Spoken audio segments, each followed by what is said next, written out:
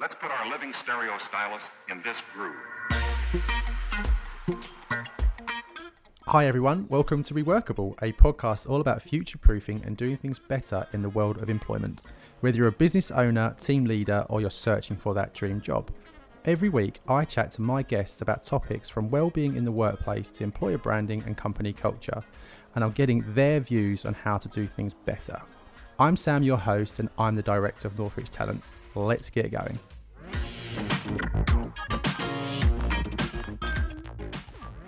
That's where we're going to start. Okay. Right from the beginning, basically. So everyone knows that you and I kind of run a business. Yep. We've been doing it for best part of 5.5 years now. 5.5 years. Five and a half glorious years. Can you believe it? Definitely a lot greater. A lot more. Absolutely. Don't know if it's more stress, less stress. Don't know. Yeah, can't work it out yet. 2020 has been definitely a challenging one, but it didn't start there, did it? We obviously both worked for a lot larger agency. Yeah. Both of us work for the same one. Are we allowed to talk about other people we worked for before? Is that a thing? Do you Maybe do don't that? maybe don't mention the company name, No. but you know we can say. Oh, it doesn't matter. We does work it? for a big No. agency. Yeah, we work for a big Yeah. agency. Go on, you All right, I crack can on. start. Yeah. Okay, so we can rewind you back 10 years to. Funny enough, it's almost 10 years to the day, October 2010. Really? It is, yeah. So you've been doing it for 10 years now? 10 years. Can you believe it? You've got that little I token. definitely look 10 years older. That's for sure. Do I'll you put a get a little out. token or something? Yeah, I should get a medal. Someone's going to send me a medal in the post or something like that. I'm waiting yet to get my trophy or something. But no, so I actually put a photo out on my LinkedIn the other day Yeah, I of saw a photo of me 10 years ago. What suit was that? Do you I remember? think it was a Primark Was it a suit or Primark something suit? like that. Yeah, Primark suit, Primark tie, Love it. Primark shirt. I think it cost me £32 in total. Baller. Absolutely. And yes, if we can rewind the clock 10 years, you look at that photo and you look at me today, I definitely look 10 years older, that's for sure. At least. Yeah. But no, I started in recruitment October 2010 and I was brought on to, at the time, it was a reasonably small company, wasn't it? You know, we're Yeah. talking, 250 people total. To today, I think the company's got thousands of people globally, right? Where they kind of got acquired by a corporate company, etc., etc. Yeah. But going back to that time, I was brought into the contract team. So I was focused solely on contract recruitment in the financial services sector. Yeah. And to be more specific, I was just, at the time, servicing insurance companies. That's what it was all about. Large insurance companies, general insurance, life and pensions, etc. Because they had a big regulation at the time called Solvency II. So that's what I done. I kind of went in, learnt the ropes. Yeah. And I actually found myself in the early days trying to pick up FCA books and trying to understand all these different rules and regulations. But I think after a couple of months, you soon realise that you don't need to know the ins and outs of... Probably can't learn it in a few months anyway. Yeah, you kind of pick it up from the conversations that you have. So there I was, 19 years old, let loose, hustling. And yeah, so I was working on the contract team. Then as the years went by, kind of worked my way through the ranks. They took us off insurance in the end because we had a big demand in the banking sector. So I started to recruit for some of the bigger names in the banking world. Yeah. Don't need to mention them, but all the big All the names, big names. all the big names as you can imagine. So I was constantly going backwards and forwards from the city to Canary Wharf in my Primark suit. I think after 2 years, I managed to get a second or third suit. So that was quite managed nice. to do it. Did you upgrade? from Primark? What did I get? I think in the end I got, because obviously that Mark Marengo thing was big at the time. Wasn't it? So I The know. little, it's like it was like a little independent, wasn't Yeah, it? it's Well, they had a like couple of places in London. Yeah, didn't it was they? an independent in Savile Row, right? Yeah, they had one on Savile Row, and then they Oh. had like Mark That's Stevens it. offshoot, like by That's Liverpool it. Street. That's it. That was really good. Nice. So I'm sure you remember, like, you know, Pink lining. that's when you knew you made it, yeah, right? you got that pink lining suit. that's it. Oh, that was it. When you've done a few deals, you've done a few placements. People were like, "Phew, he's the this man." guy knows his stuff, right? He knows how to recruit. He's done a few deals. he's got a few scars. Exactly. It's not his first rodeo. He's done a few deals. So luckily enough, I managed to get myself one of those. So I went from going to the £30 suit to whatever it was, £400-500 suit, which felt It good. probably wasn't it? But 4 or 5 Yeah, quid? something like Yeah. that. Maybe more. I'm not too sure, but yeah, that got some good wear. I could tell you. That got some good wear. I got my money's worth out of it. So that's you could for have bought sure, like anyway. 15 or 20 suits. from Primark. Yeah, Probably. probably, yeah. But it wasn't if about they that, could was see it? me now, right? If they could see me now, but No, so look, I was there from October 2010 until, when did we kind of finish? I guess it was May 2015, right? Yeah. So I was there just the best part of 4.5, 5 years, something like that, just under 5 years. And during that time, like I say, it was 100% focused on the financial services market, built up our connections and our relationships and all those different things. Worked my way through the ranks to kind of, look after some other consultants and lead teams and kind of pass on my knowledge and expertise to other younger or less experienced members of the team, which was great. But then it obviously got to a point, and you can kind of resonate with this as well, it kind of got to a point where you felt like it was becoming very transactional. Yeah. It was very, you get an alert on a system, an email comes through, good news, we want to give you this vacancy. Then you go away, find the people, put them on a system, hopefully they get the job, a bum goes in a seat, and you get paid. Yeah. And I kind of thought to myself, is this the real reason why I wanted to get into recruitment? I know it sounds quite cliche, but I think a lot of people who work in recruitment often fall into it for a start. Yeah. Right? Well, we kind of convinced you on a beach in Marbella, didn't we? That is true. Yeah. So it's not something that people often actively look for in a new job. It's something that you fall into, or you know someone, or your brother works in recruitment, or your sister, or your dog. We both kind of started like financial services, actual stockbroking. Yeah, didn't we? Exactly. Yeah, so I kind of had an understanding of the financial services world and FCA regulation. So it kind of helped me, on a bit of a springboard into that market. Yeah.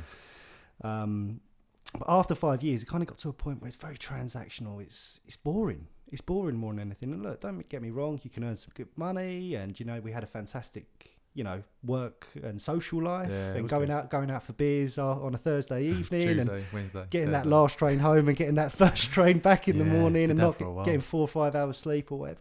It was great, but it kind of gets you to a point where you think, actually, I want a bit more satisfaction out of what I'm doing, and I want to feel like I'm actually making a difference in the world. And I know it sounds quite cliche, but you get to a point where you just want something more, right? And that probably leads us quite nicely onto how Northreach was born. Right? Tell me about it. I mean, that's crazy, right? So you were 19 years old, 5 years, 4.5 years, contracts, insurance, recruitment. So we're not talking like junior people you're going up against, though, right? You were seasoned recruitment doing it for a long time. Yeah, people who had, our competitors, especially, the larger names in the market, these were guys that were doing it for 10, 15, 20 years and had fantastic relationships in these organisations. What was the magic then? What was the kind of like the Ben Ingram kind of like secret sauce to it? Because like, we obviously started Northreach when you were 24 then, it must have been, wasn't it? Yeah, 24, 25, something like that, right? So I'd already been working a little while anyway, so I've got a bit more experience, but you kind of shot up a lot quicker than I did from start to finish. Yeah, okay, yeah. So what was it, what kind of, is it for you, from the 19-year-old you in that Primark suit to 4.5 years later buying those like, expensive suits and actually having a pretty decent contract book as well, earning, what was you billing at that point before you left? I think in my peak, I got to 41, 42 out. I think the most that I billed in 1 month was just under 50k, something like that. So you was earning decent commission from it, right? In a typical year, I think the last couple of years I was billing sort of 380, 400, something like that. I done reasonably well. I certainly wasn't the best, but I certainly wasn't the worst either, right? I think but it was a good grounding, wasn't it? It was a very, very good grounding, very good training, very good social life, and you gave it all up. We gave it all up. You gave it up, because I was giving it up anyway. Like I was already halfway out the door, wasn't I? Really? Yeah. You were already in the departure lounge. No, I gave it all up, and look, there was different kind of avenues that I could have gone down. They were talking about different markets and different areas to kind of go for, but I think it wasn't so much the market that I was working in, or the people that I was placing, or even the companies that I was recruiting for. Yeah. It was more, I feel very, very passionately about the SME market and supporting those startups and those scale-ups. And you kind of think to yourself, when you're recruiting for these large banks, don't get me wrong, it's great, and it was great, and it could be quite fulfilling at times. But really, are you making a difference to that organisation? Are you making a difference to what, the whole sector, really? No, the whole sector, really. Like, I think you know, these large banks, biggest bank in the world, I think they can do without this particular person. They're not going to go under. Yeah, they're still for going to one succeed. individual, true. They're still going to kind of be a profitable organisation, Pivotal for right? them in terms of that role might be important, Yeah. but in terms of is it going to make a direct impact tomorrow? Probably not. Probably not. So that's when Northreach was born, right? You and I had that conversation. You said like you're already in a departure lounge anyway. You'd already. I feel like I already need to had justify enough. this a little bit. In a minute. Go on then. No. Like you're right. It's because I was there as well, right? And my journey was totally different from being into one sector. Mine was just slightly more focused around technology, contract recruitment, investment banking, third-party risk, investment banking, hedge funds, wealth managers. You know, that was kind of my bag. It was wicked, but same sort of thing. I just got absolutely sick of people just telling me, "Oh, another 50 quid a day, £100 a day. I'm not getting paid enough money." And you're like, "You kidding me, right? You're already on like 700, 800 quid a day or whatever." But they were just keeping up with the market, so I can't really blame them. But after a while, I think you just got so fed up with it. And then that's when the whole life science thing kind of come around, right? I thought, even at that point, if I'm really honest with about it all, is that I kind of thought I wanted to do something on my own. Always had done, always wanted to. But an opportunity kind of come to start a brand new market and something I knew nothing about. And then let's actually see if I could do it without the financial stress as well, being selfish, thinking back on it. Yeah. But I gave it everything for 2 years. And we did. We grew that business pretty well. And now we've got one of the other directors from there. That's it. So Happy days. That was cool. So everything happens for a reason, right? Yeah. So whilst I was in the departure lounge, I think they knew that I was never going to be a company man. I was never going to be a senior manager because I just wouldn't wear the tie and I wouldn't be cleanly shaved. Like that was the impression that they wanted to give. And that's cool. That's their jam. Yeah. Which definitely was not me. But they knew that and I knew that. And so it was just stuck between a rock and a hard place. I either just sat there as a biller, was a senior leader who just kind of caused a lot of fuss but could bill, or do what we did, right? Yeah, exactly. Take a leap. Yeah, exactly. But yeah, we did, didn't we? So my kind of motivation was different, but yours... I was very similar. I think we're both very entrepreneurial people. We've always tried to find different ways to... So polo shirts. Yeah. Rapid polo shirts Yeah, at 16, exactly. And Whether 64 games. Whether it's selling SIM cards on eBay Yeah. or, you know, selling sweets at school. Or, What else did you used to sell? Oh, God. Well, I think it all started when Jamie Oliver, obviously, you know, went into the schools and said, "You're selling a load of rubbish, right?" What did he call it? It was like the... I forgot what they called it, but you obviously in the early days in senior school, you go in, even first thing in the morning, you could grab yourself a chocolate donut, That's it. pot noodle, a bacon sandwich or something. bacon sandwich, whatever. You can go to the nice healthy breakfast. Exactly, nice healthy breakfast. You off go the to class. you go to the vending machine and get yourself a Pepsi Max or That's whatever it is. Get your chocolate bar. I don't even Pepsi That's Max it. even a thing then, I was don't it? know. It might have been full But fat it's- Pepsi. Yeah, probably full fat Pepsi. Probably didn't even have diet. Yeah. It was like full fat Coke, full fat Pepsi, Tango. Fruit pastels. Get myself a pot noodle. Straight to math class. Straight.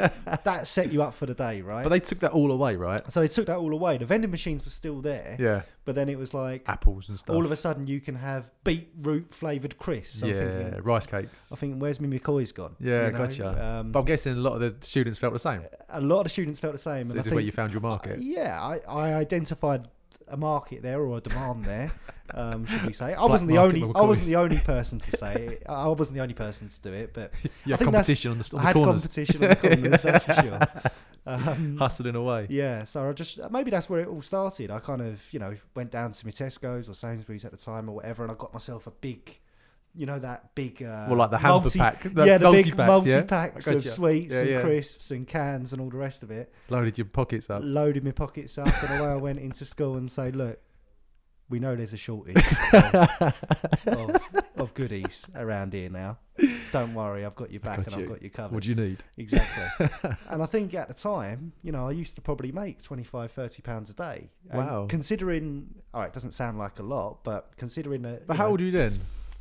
Talking what, 14? 14 years old. 13, 14, 15, something like It's that. not bad, considering it was just pocket money. Exactly. And bearing in mind, Mum used to give us, what, £2 a day She to did live £2 a day, yeah, for lunch. For lunch Blimey. and all the rest of it. Yeah. All of a sudden, that £25-30 a day kind of made a difference. Big time. And I know that you were kind of hustling in the background as well on eBay, selling the SIM cards did. and polo shirts and all those different things. So that I think was bonkers. we, as individuals, were probably always destined to run her own business. Our parents would like it as well, wouldn't they? Yeah, really? so mum's always run her own business. Dad's always, Yeah. been successful and run his own business. And I think we've kind of been brought up in that way to, get out there and hustle for yourself. Yeah. But going back to your original point is that, we did get good grounding and good training and learning the ropes from the previous company.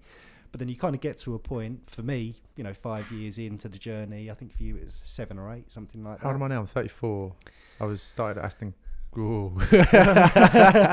I started 2008, wasn't it? I think it's 2007. 2007. I think it was 2007. I think Okay. it was like November 2000. Oh, you know what? Thinking about it, I think mine's exactly the same. Similar sort of journey. Yeah, I got. To be fair, I was working at a smaller agency for 18 months prior to that.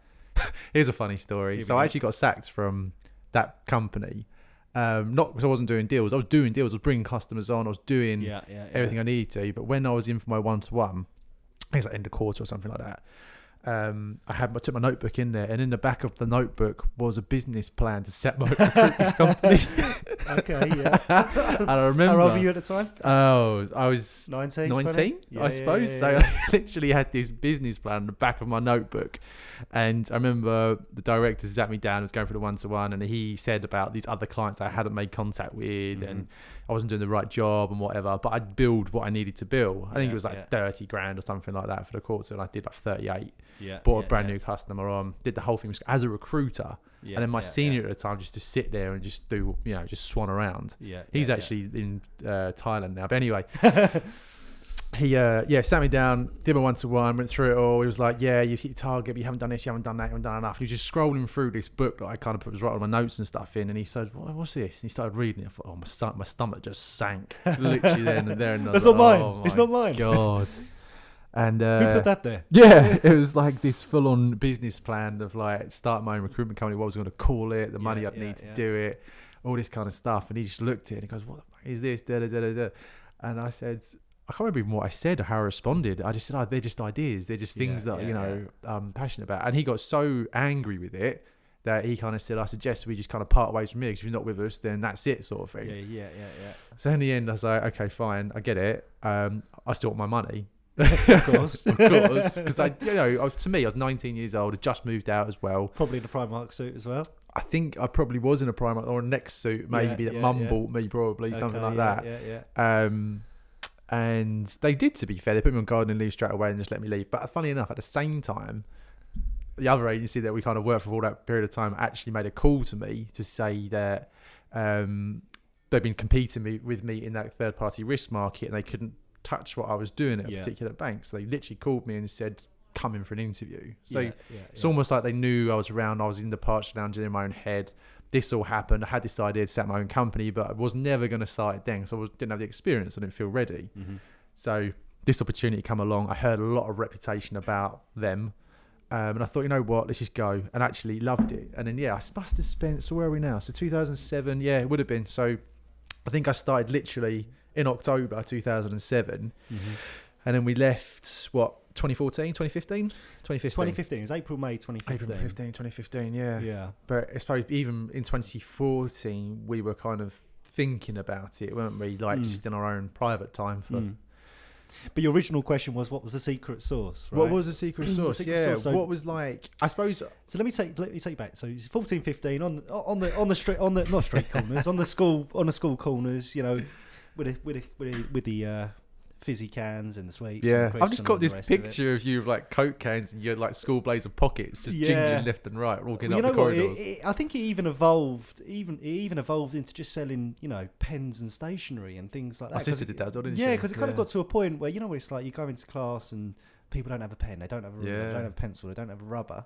Don't worry, I've got you covered. Give us a quid or whatever it is, right?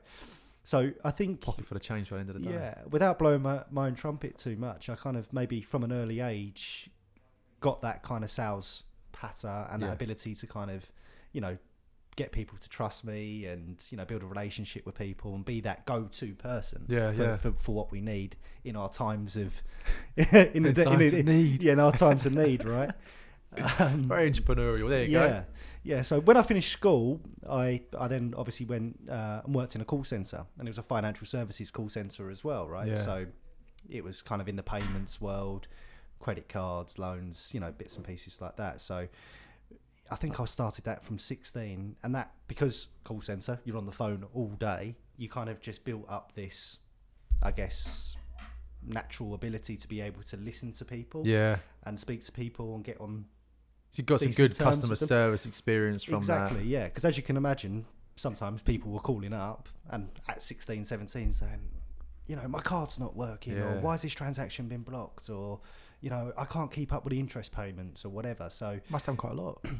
You had to build up that customer service experience, having that listening skills and also those communication skills to really kind of build that relationship with that customer to give them what they need, right? So you've got a good understanding from young age around like customer service, some sort of sales kind of pattern, building relationships, seeing a need. Yeah, and that's probably how I naturally fell into recruitment, because they're the kind of skills you kind of need those, right? That you need in order to be successful in this job, because if you can't listen to people, understand their needs, understand what they're looking for. That's just like any good sales role anyway, right? Exactly. But for us particularly, it's so important, isn't it? Exactly. You have 2 ears and 1 mouth, for that reason. For that reason. So fast track then. Fast track to 2015, right? So we obviously got to the point in the April, May 2015, whatever it was, where we kind of plucked up the courage to go, right, you know what, we're going to do it. God, that was nerve-wracking, wasn't it? It was really, really nerve-wracking. So I obviously pulled my boss to one side, you pulled your boss to one side. At the same time. Is it the right thing to do? I don't even know. I still don't know. I mean, I think we did do the right thing, because we were umming and ahhing about how honest we should be about what we're doing. Yeah, we did. You know, whether we should just kind of make up a story to say we're completely out of the recruitment game. And we've gone. Do you remember we said, well, we're going to go work on my dad's pub or something like that? I think that was like definitely a thought that we had, wasn't it? I think that was a thought right up until less than 24 hours before, like the night before. We said, actually, you know what, maybe it's not the right thing to do, to be so open and honest about what we're doing. Yeah. And I think we slept on it, and we kind of said to each other, actually, you know what? There's no point trying to live our lives, at least for the next 6 to 12 months, in the shadows and looking over our shoulder and worrying about what we're doing. Let's just be open, honest, transparent, and say, look, guys, we've had a fantastic time here. We really appreciate everything that you've given to us. Yeah. And what was the response? Maybe we should. To be fair, the response from both of our immediate bosses was reasonable, right? Yeah. Obviously, it was quite heartwarming that they were gutted. That, you know, I think yours was more heartwarming than mine. I think mine was lucky to get rid of me. Just causing too many problems for him. Yeah, maybe. But no, look, I mean, they took it on the chin, and they kind of understood, you know, our motivations, and they accepted our resignation. And that was that, really, wasn't it? And that was that. And then Northreach was born, right? Not too long after that, we set up shop. We did, right? I think it was. Well, to be fair, no, I think in the May, June, we took a little bit of time off, because it's one of those jobs where, you know, you get to a point where you feel almost burnt out, don't you? You know, young as well. Especially kind of getting that late night trains at 1 o'clock in the morning just to get back on the train at 5 o'clock, half 5 in the morning. It really took its toll. So, you know, in the May, June, I'm sure you remember, we kind of took the time to chill out. We played a bit of golf in the summer, didn't we? Went to Spain, didn't I? We went to Spain. Yeah. And I think it was really important to have that kind of recharge and that re-energize, and kind of really think about our approach to what we're going to do. So I think it got to the point of July 2015, and we said, right, okay, we haven't got an income now. We've just quit our jobs. We've just had our final payments and our final salaries or whatever. We're on our own. Yeah. Right. It was scary times, wasn't it? It was you and me. Well, especially for you, because obviously you were due Jacob, weren't you? Right. So Amy was she would have been 6 months pregnant. No, 5 months pregnant. I think she's about 3 or 4 probably. He was born in January, wasn't he? So like 4 months in, I suppose. Yeah. So it's quite a scary time. Just like anyone listen to this is setting up their own business or whatever the case may be, is that it can feel very, very daunting and quite lonely place, right? Yeah. We had each other though, didn't we? We had each other, yeah, absolutely. And I think that makes the big difference, because I don't know about your experience, but when you speak to people who have set up their own businesses, especially if they've set it up independently on their own, it's very difficult. A lot of their feedback is a very lonely place. Yeah, sometimes you need that person that you can kind of bounce ideas from, or that reassurance that you're doing something right, or the reassurance that you might be doing something wrong, you know. So we had each other. So July 2015, We set up that little office. At home, yeah, my Yeah, house. Yeah, which is smaller than this meeting room. it really is. Um, Just to give people an idea as well. I don't know how big this room really is. Maybe like I don't know, what would you say it's like? 4 meters by 4. That's something like that. Yeah. So we set up a little home office. We went down to. That was a really exciting time, though, wasn't it? It was When you wicked. I really loved look it. back, right? It's like, right, we're doing this. Yeah. You're committed. You got no choice. I mean, don't get me wrong. You could kind of turn back and go, "I'm just gonna have to get a job somewhere else." But you thought, We always had that. thought, let's give it a go, right? So it was quite an exciting time to literally go down to IKEA and kind of buy ourselves those two desks, and those chairs and the drawers and all the other bits and pieces that come with it, right? And we went down to Staples, I think it was, and kind of bought all the stationery, your pens and your notepads and your post-it notes. We and all kind of those literally different did things. it very cheaply, basically. We Didn't did. To start with. We did, yeah. And then obviously going to PC World, getting the cheapest laptops. Yeah, that we've still we got can them knocking find. around this office somewhere. Yeah. I think we should frame them. Yeah, put we them in like a should. museum. We should. How much money we made on these. Yeah, I know. All the people we helped. Tell me about it. And then even going to Argos, which was literally about I don't know. They're 15 quid, those telephones, weren't Yeah, it was like a 90-second to 2-minute walk from your house. We Yeah. walked up there and thought, we haven't got any income here. We haven't got any revenue. We've only got our savings to live from. We can't Yeah. afford this 30, 40 quid landline. What's the cheapest thing you got? Yeah. You know? It really They was. went, well, we got this. It doesn't have any display or anything like that. Does it But- make phone calls? Yeah, does it make phone calls? Does it do the job? Yes, it does the job. Perfect. All right, cool. We'll have 2 of those. Yeah, we'll have 2 of those. please. I think they were $14.99 Do you need a each, discount weren't on they? those for new businesses? Yeah, exactly. Do you remember? I think they even tried to sell us the insurance. Yeah, on them. I think they thought, did. don't worry 3 about quid it. a year, wasn't it? Yeah, No, I can't afford that. no, I can't afford the insurance on No, these no. bad boys. No, although they are probably going to get some wear, right? They did though, didn't they? But if we can go back to then, obviously, kind of going back to our histories and our backgrounds, you've already said it. You had a really good background in technology Yeah. and service in the kind of the technology world, and mine was very much non-IT. And because I was working in that risk and regulation space, we knew that quite a hot topic that was coming up at the time was obviously this cyber security information and security, yeah. information security and IT security, right? So we thought that's probably a good avenue to go down Yeah, we because did. there's a big demand in the market.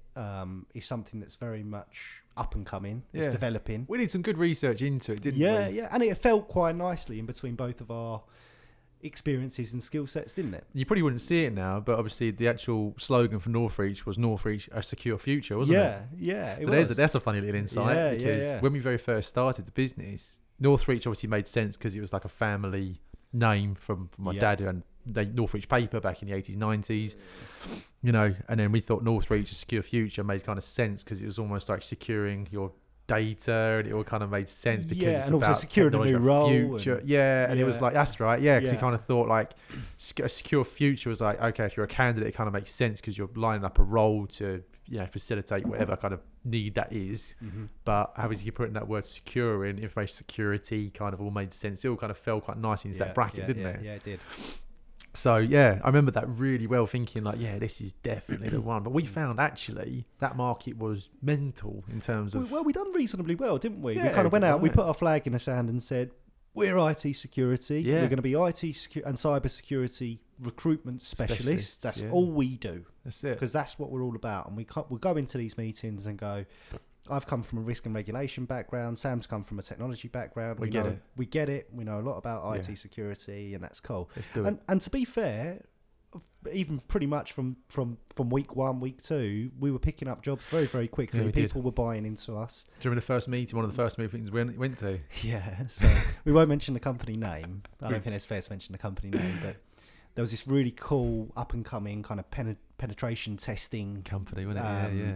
What do they call it? Like digital forensics type. That's it. Yeah. Type company, They were right? consultancy, weren't Yeah, they? yeah, the Um, consultancy, and they were kind of servicing a number of kind of different industries in terms They of were doing some financial ethical services. hacking Yeah. and that sort of stuff, right? So we thought, Good place to start. yeah, good place to start. This Wicked is name as well. really cool name. We can't mention the company name, but it's a really cool name. I thought, right, We want this. we want this. So we kind of got on line one and we Got kind the of introduction, gave didn't them the spiel.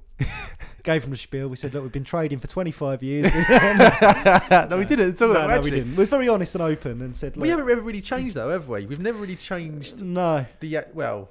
I think you know what people have. I think this is one thing that we've been very good at is that often people have this temptation or this perception that when you set up a company, you need to make out that You're you're bigger bigger than than you you are. Yeah. We've got teams of people doing this, and we've got years of experience doing that, and you know, we've got these really fancy glass offices and all these different things. Yeah. When in reality, what's got us to this point is just actually being open and honest to say, Big time. you know what, there's just the two of us. We're hustling. It means more to us than it does because we've got a pregnant wife. We've got no income. We really need this. Yeah, we really not do. Not that we did. Please. Not that we sounded desperate, but you know, but people. But we could deliver. That was the thing. Yeah, and also we still kind of do. do know our stuff as well, right? So people thought, actually, you know what?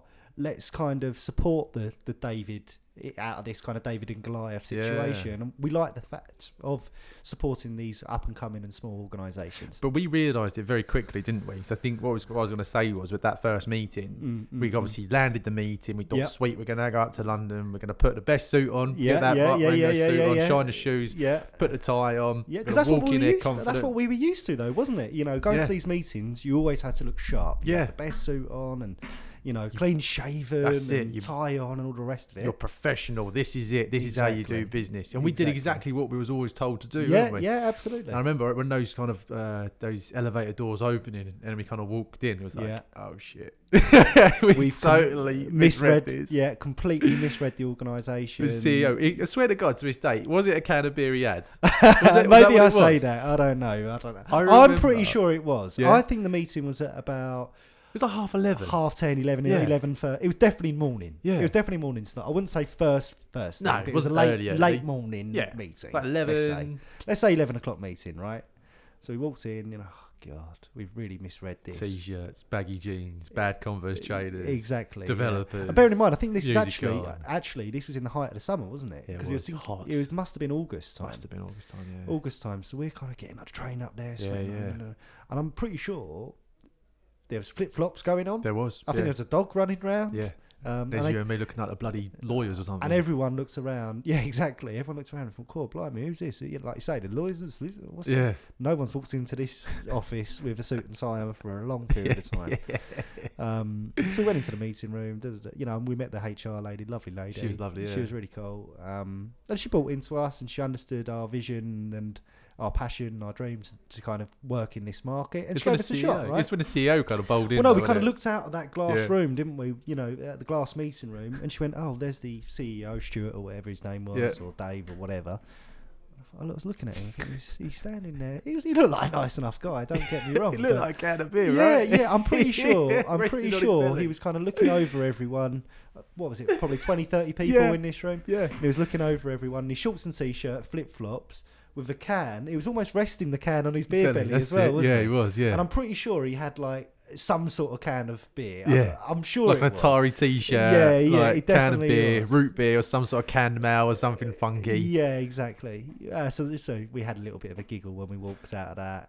But I think we kind of realised from then on, like SMEs particularly, or even us as a business, was then like, okay, we need to find our own identity. You can't, absolutely. You can't keep like looking in the past for the answers. You kind of got to now move forward. Yeah, I think that's kind of one of the things about the about today. It's like how it's changed, right? So we kind of went from big corporate into this idea of cybersecurity, trying to develop this image of Northreach. Now we're sitting here 5.5 years later, and how's it changed? Like, do you feel like it's quite a hard one, isn't it? It's a really difficult one because I think you kind of hit the nail on the head in some respects. Is that we worked for a corporate organisation, servicing corporate organisations, so it made sense. And then it made sense, right? That's the way you conduct business. You hold yourself, the way that you present yourself, and all those different things, because that's the corporate world.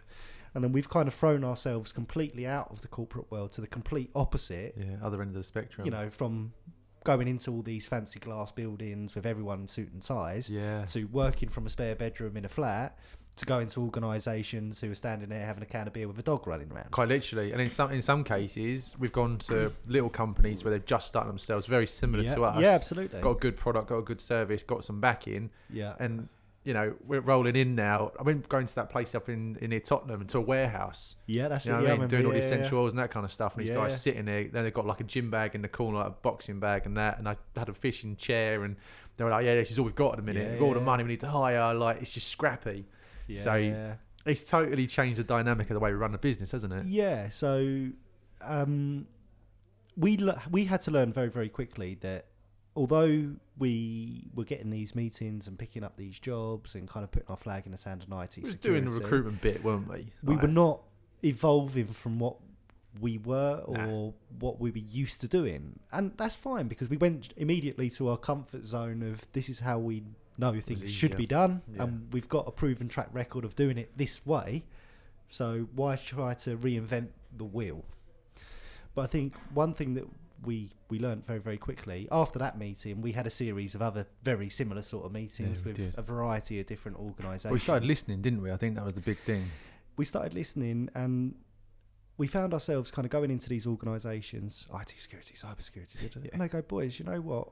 We really like you. Just the way you are. The way you are, the way that you're conducting yourselves, the Yeah. way that you're kind of hopefully going to have this rags to riches type story of kind of coming from a spare bedroom into your own office and kind of... Yeah, they could see what we was trying to do, right? Yeah, and I think our story resonated quite nicely with their story. Yeah. And they're kind of saying, boys, IT security, cybersecurity sounds great, but at the moment... Can you find me this? Can you Yeah, find but me at the that? moment, I'm only 2-3 years into my journey as an organisation. I actually need customer service people. I need sales people. Yeah, finance, operations, finance. HR, support, You know, whatever. Yeah.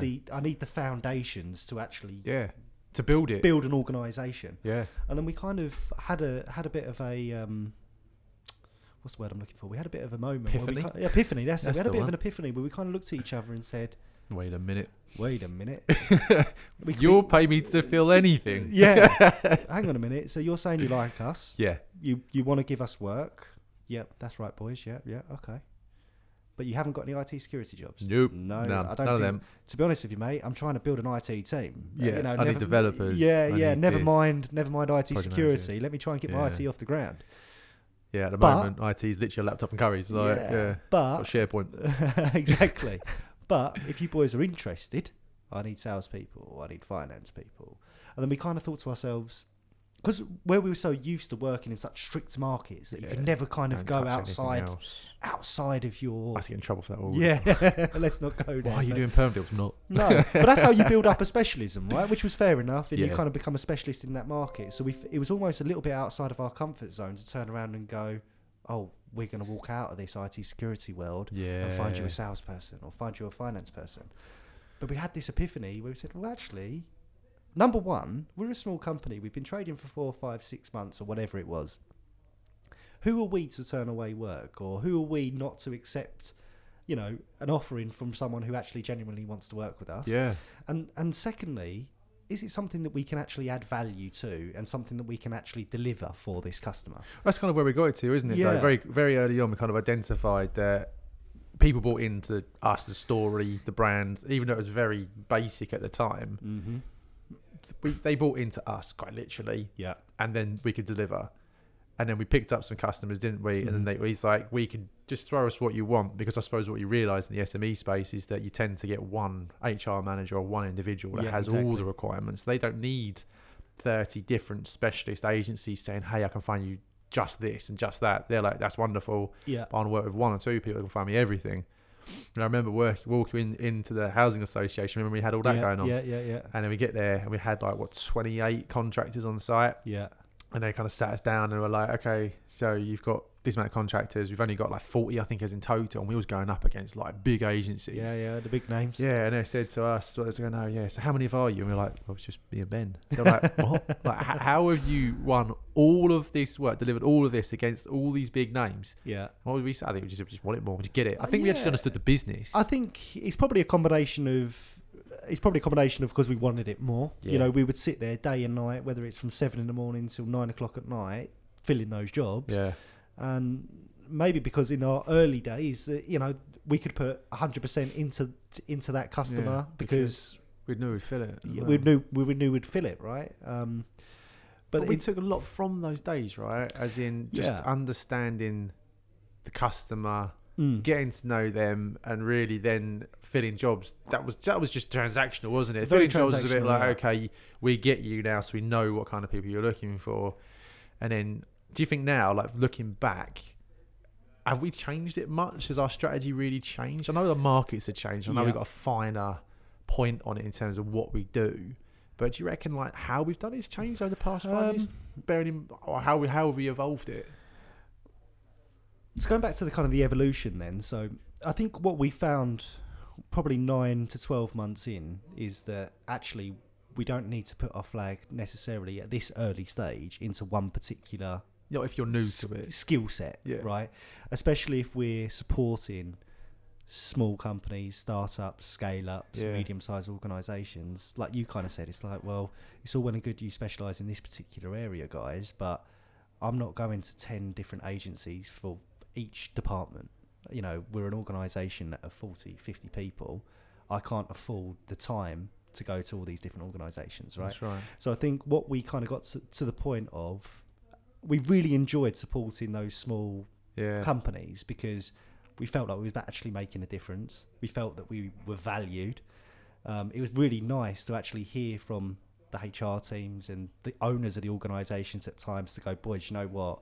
I've just hired this person and it's actually going to make a real impact on my revenue this year. Or so that was decent, wasn't it? Yeah. We realised like the small companies are just, every single hire made sense for them. Yeah, and I think being small business owners ourselves, we could get on the same ground as them very, very quickly to say we understand, because we've had to set up our own little IT and our own little sales and marketing, and we understand the challenges and the issues that you're going through because we're going through exactly the same ones as a small organisation, right? So we get it. There's a lot of pain in it. I suppose we have, haven't we? Because there's a lot of now talk. We talk about it a lot, is saying we've kind of gone from a recruitment agency to more to like a talent partner or more talent focused than it is recruitment. Because I've always kind of thought, I think we've always kind of thought recruitment's quite a dirty word in our industry anyway. A lot of people see us recruiters as quite tenacious little pricks a lot of the time. Don't really know what they're talking about, just want to make a fee, make a placement. And I think to a degree, I can see why people think that, particularly if you think of the way we used to do it. Like you said right at the start, it was like requirement comes in, get a job, range interview, send out offer, ring a bell, do a deal, wonderful, on to the next one. There wasn't really much personality into it. No. At that corporate level, that kind of works. But when you want to work in SMEs, and not even SMEs really, now we're in 2020, this whole Corona thing's kind of happened. Everyone's gone virtual.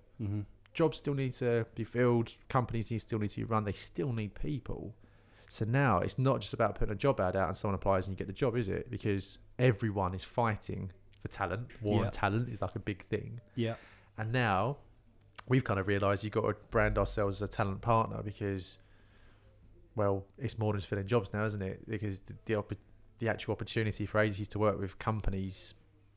Well, the landscape's changed. The landscape's changed. The landscape's changed, and I don't know whether it's our perception because we are now working for far less corporations and small companies. But we've evolved it hugely, right? And because I think what we realised is that the reason people are giving us the business is because they understand, because these boys understand. And girls, sorry. At the time, it was just us two. So I can say that. But no, but these guys, these people, individuals, are not just saying, are not just coming to me going, "Hey, you've got this job. I can fill this job and put that bum on that seat." That's true. Yeah, you're not even seeing it from the candidate's perspective, are we? No, we're not exactly. saying, I can do the job anymore. No, exactly. Yeah. It's more of a case of you actually understand the reason why I want to hire this person, or the issue or challenge that I'm actually looking to address. Yes. So, for example, I'm hiring a salesperson. I need to have this background. Can you get a bum in a seat? Well, tell me why you need a salesperson. That's right. Like, because we've just launched this new product and we want to go out to this target, whatever. And it's having those more consultative conversations to actually understand why you're taking these paths, so to speak. So rather than kind of looking at us as all the process been built, we just need an agency just to come in and fill the spot with a candidate, it's actually kind of gone from, we need a recruitment company to understand our business, our values, our employer value propositions, or our branding, and the direction and the vision where we're going, right? So it comes back down to like mission, vision, values of that company, and having a supplier, a partner that actually understands it. That's where the world's got to. I feel like we've done that. We always used to do that, though. I don't remember, honestly, a time, even when I was working in the corporate, I wouldn't do that individually with the managers. We'd always try and make a good effort, right? Do you know what I mean? It haunts me a little bit. I think back on some of the conversations that I had with candidates, and maybe it was because it was a contract market. Yeah. It was always like, what rate are you on? I'm on 450. If I could get you What's your notice period? Yeah, what's your notice period? If I could get you 500, Will you leave? can I move you? Can I move you from bank A to bank B? Yep, no worries, mate. Yeah. If you can get me an extra 50 quid a day, I'll move. Yeah. Oh, that was like that. So fickle. Oh, well, this is the job. Don't worry about that. All you're interested in is extra 50 quid a day, right? yeah. Well, it was a 6-month contract. Yeah, that's 12 months, 6 months. and that's the way it was, and it worked, and it work was fine. really well. But you know what? Looking back now over the last 5 years of the Northreach journey, obviously, look, salaries and pay is important to But people. we've stepped away from even that type of work, haven't we? We don't work. We've actually turned away work now. Where if we go to a meeting, we think they've got no interest in this individual. Really, they're doing it for their own gain in terms of they're not looking to build a career for someone. And I know sometimes we can there's unearth just that. jobs. We can unearth that quite quickly, but by the questions that we ask them. Yeah, right? and I think that's okay. I think sometimes if you just have a job that needs doing, that's fine. Yeah. And I think if you just literally, I'm just in a tight spot right now. I need a finance person because I've got end of year. Someone's let me down. Yeah. It's, whatever. No, we won't be offering much in terms of progression or salary increases or bonuses, but I need the job done. There's always going to be that demand for is those fine. type of people, But right? what I think we've noticed, isn't it, is that a lot of companies will put these jobs out, claim that they are, oh, look at this wonderful company. And it's like every job description you ever read. We have a fantastic opportunity with an innovative and forward-thinking company. And it's like, it's a load of bollocks. Yeah. And sometimes actually, what we kind of see, I think how we've kind of evolved it over the past 5 years is we've asked the right questions to kind of go, which kind of bracket do you kind of sit in, if any? But if you are going to go down that path of we're hiring people to grow and we want to build journeys and we want to build like a collaborative, innovative, blah, blah, blah kind of a company, then you need to take it seriously from who you're bringing through the door, from that job description, from that interaction with the agency who you're using to get you the best people, not just to fill the job, but to actually build that culture piece. Yeah. If you don't do that, you are literally just going to get a bum on a seat. You're going to get someone that does a job, and then you're going to get pissed off because they don't breathe and live the values. And then you're going to look at it around you and go, oh, this is all, whatever. Yeah, and there has, like you say, there has been times where we've turned around in a meeting and said, although we can do this for you, and we can get, actually, you know what, we don't think our visions align or our values align or our ethos aligns, and that's fine. Yeah, I think we learned probably more so in the last 18 months that it's okay to say no. Yeah, definitely. It's okay because it doesn't fit with the way that we want to be perceived in the market. We want to represent what we believe in. Yeah. And I wonder how many people have fallen off over COVID who have kind of given this whole impression that our company cares about this and da-da-da-da-da. As soon as COVID come, went, sorry everyone. Yeah, we know we said that, but what we meant is that we was doing it whilst things were good. Yeah. And now it's not. Yeah, you're going to have to go. Yeah, exactly. I bet there's a lot of them out there like that. I think with the evolution as well of technology over the past for the 12 past months. 20 years has evolved, but even in our journey over the past 4 or 5 years, it's evolved so quickly. There's tens and tens of, if not hundreds of thousands of different organisations that we never even heard of or never even existed when we started that are doing such. Just the ideas. Yeah, the ideas and the innovation, and how much social media has kind of played an impact on recruitment and talent attraction and employer branding efforts.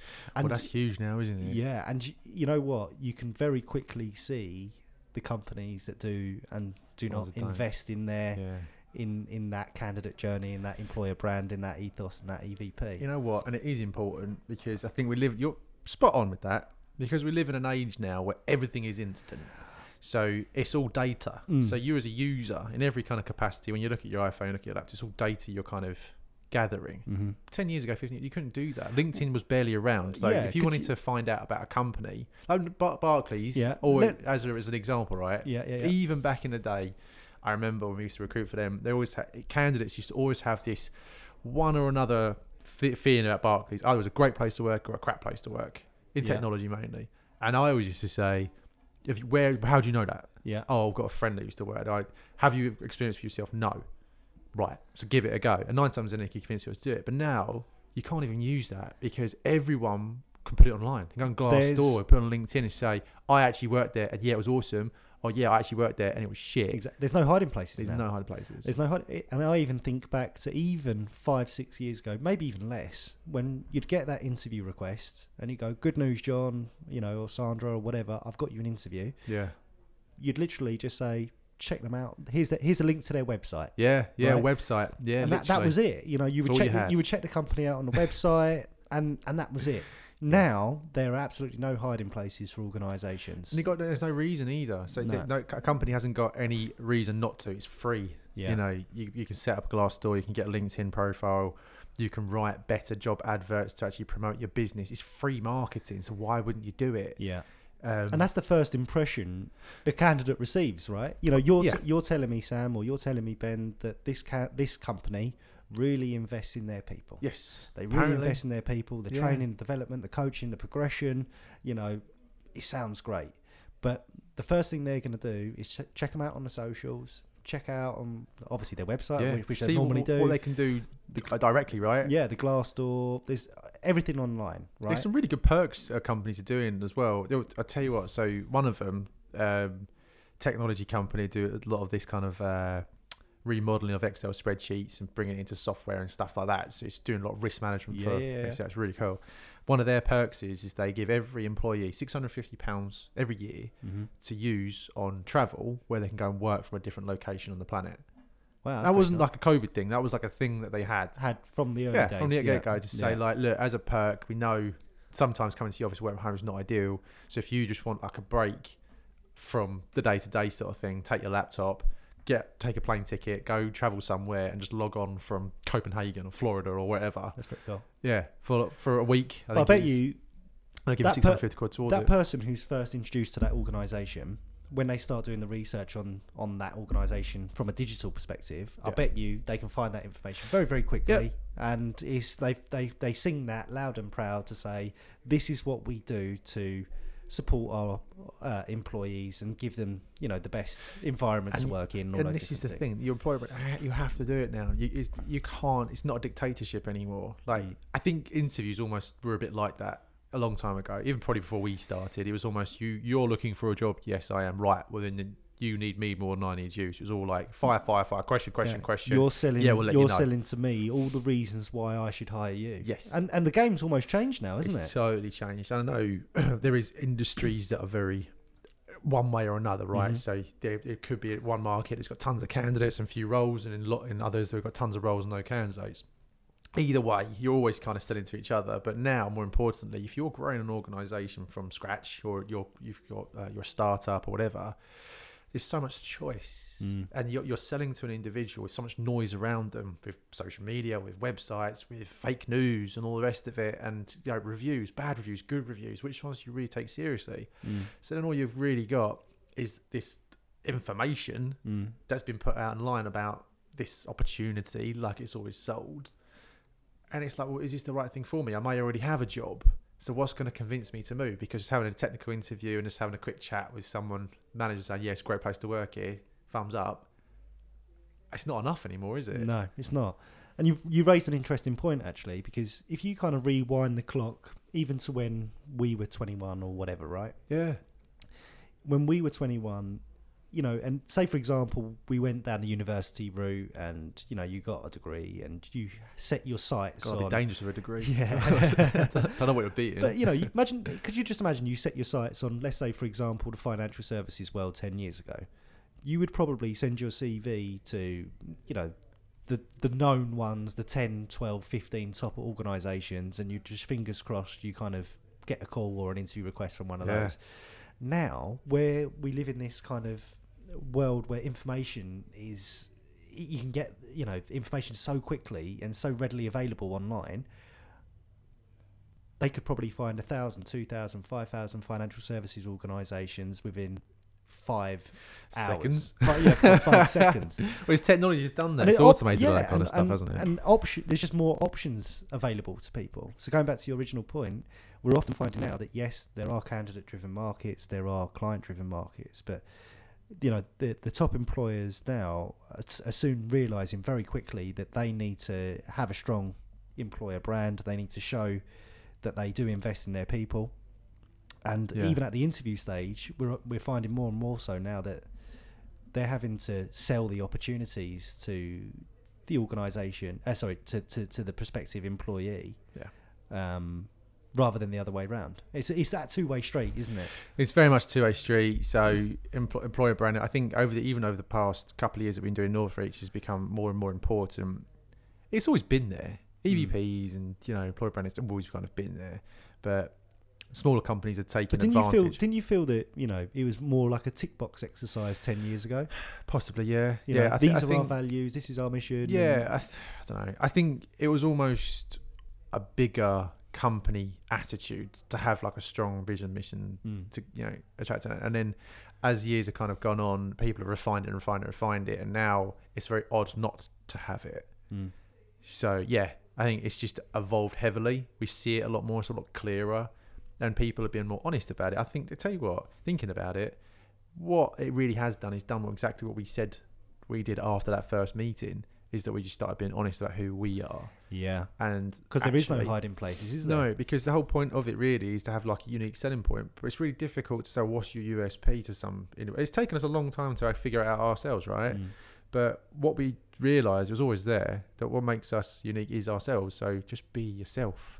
Some people like it, some people won't, and that's okay. There's 7 billion people on the planet. You're going to find a couple that do like you. Yeah. And that's one thing we've even said to each other, isn't it? Is that we don't have to be everything. I think you always say it, we don't have to be everything to everyone. We don't want to be. We want, there will be individuals and people listen to this, clients that have used this, clients that haven't used this, that will either love what we do or they don't. And I'm great with that. And then I know, because if you're in and we're doing this together, we're in and we're great. And we're on that same journey. And we'll deliver and we'll give you great and all that good stuff. And if you don't like it, you don't like the branding, you don't like my haircut, you don't like the way we do it, then don't do it. Fine. But I'm not going to tell you what you want to hear. I'm going to be real and I'm going to say it as it is. So I think for any business, not even just recruitment, right? But definitely for us, I would say when you're kind of starting up, things that we've kind of learned in the 5 years is just honestly be yourself and be honest to yourself. And if things are working, go with it. If they're not, change them. And don't worry about what people think of you. Yeah. Because that's what makes you unique. That's what will kind of create like a strong employer brand. Yeah, definitely. I agree. So if you can kind of do that and deliver, because ultimately it still comes down to delivery at the end of the day. That's what the grey hairs bring, right? Yeah, exactly. The proof is still in the pudding, so to speak. Yeah. But that's one thing, even on meetings, even today, we always use almost the same line. We say, one thing you can expect from us is that if we say we can deliver something, we will deliver. Yeah. But likewise, there is going to be times where we're going to turn around, and sometimes, much to our detriment, we go, you know what, we think you should go to another recruitment agency here that specialises in this because they're better off than we are. There's no point being arrogant. No. There's always someone else that can do it. So stick to what you're best at. Yeah. So what are your kind of like final thoughts then? What are your kind of parting words? Oh, God. On the first proper podcast? This is the first one that's actually going to go out as a series, right? It's been a long time in the making. I know. I think we've had this equipment for like nearly a year and it's hardly been used. What would you say? So many things flying through my mind. I think the main question really, just like as a parting gift more than anything, is that you've kind of come from big corporate, 24, setting up Northreach. Yep. We've done it together, 5.5 years in. Just kind of what's just a couple of key learns that you'd say to people actually start, if we were to go back 5.5 years now, what would you say to someone going back now? About 3 top things. 3 top things. I think we kind of just covered them, but one is definitely be honest and be truthful to your target market, to your customers, and to yourself. Don't try to pretend to be something that you're not. Yeah. Don't feel the urge or the temptation to give off this impression that you're this big corporate company, because people don't buy into that anymore. Yeah. If anything, it's going to go against you, right? What we've learned on our journey is that people buy into us because they buy into our story and the true story. So that's definitely lesson number 1. Yeah. Lesson number 2 is don't try to please everyone. We said it, right? You don't have to be everything to everyone. There's like you said, there's so many people on this planet. There's so many different customers and so many different personalities and cultures and opinions. But be true to yourself, and don't try to be everything to everyone is what I'm trying to say. Wise words for a wise man. Yeah, exactly. Exactly. No, I think that's really good. Oh, look, we hope we're going to have a lot more kind of content kind of coming out like this. And it is. Really I've got a third lesson. Sorry, you got your third. I forgot about your third. That's all right. And I think we've often said as well, value your service and value what you do. Yeah. Because there are going to be occasions where people want to drive you down on price or negotiate, and that's fine. We're always up for a negotiation and, you know, come to a middle ground. But there's times when don't feel afraid to walk away from a deal if they're undervaluing you or undervaluing your service or whatever the case may be. So value what you do is the third lesson. Value as well. Yeah. No, it's great. Great. Well, thanks, Ben. No worries. No, thank you for inviting me. I feel honoured to be on the first podcast. All the way from the other office. Yeah, no, all the way from 10 feet away. But no, it's I've really enjoyed it, actually, and I hope our listeners can take some value from it as well. That's what it's all about. So if you have kind of got some value out of it, great. So we'll keep producing some content like this. We've got lots of different things that we're thinking about, from well-being in the workplace, more around employer branding, just choosing a talent partner. We obviously done this blog the other day where it shows about how you can actually do recruitment yourself. So if you got this far into the podcast, you like what you listen, check out LinkedIn, check out the website at northreach.uk for some more information around how to actually attract talent yourself as well. Awesome. And that's it. That's Sam and Ben signing off. Thank you very much. And I'm still selling sweets and cans and rubbers and pens and rulers if anyone's interested. If you're in the Ralph Lauren polo shirts. Yeah, exactly. Thank you, Sam.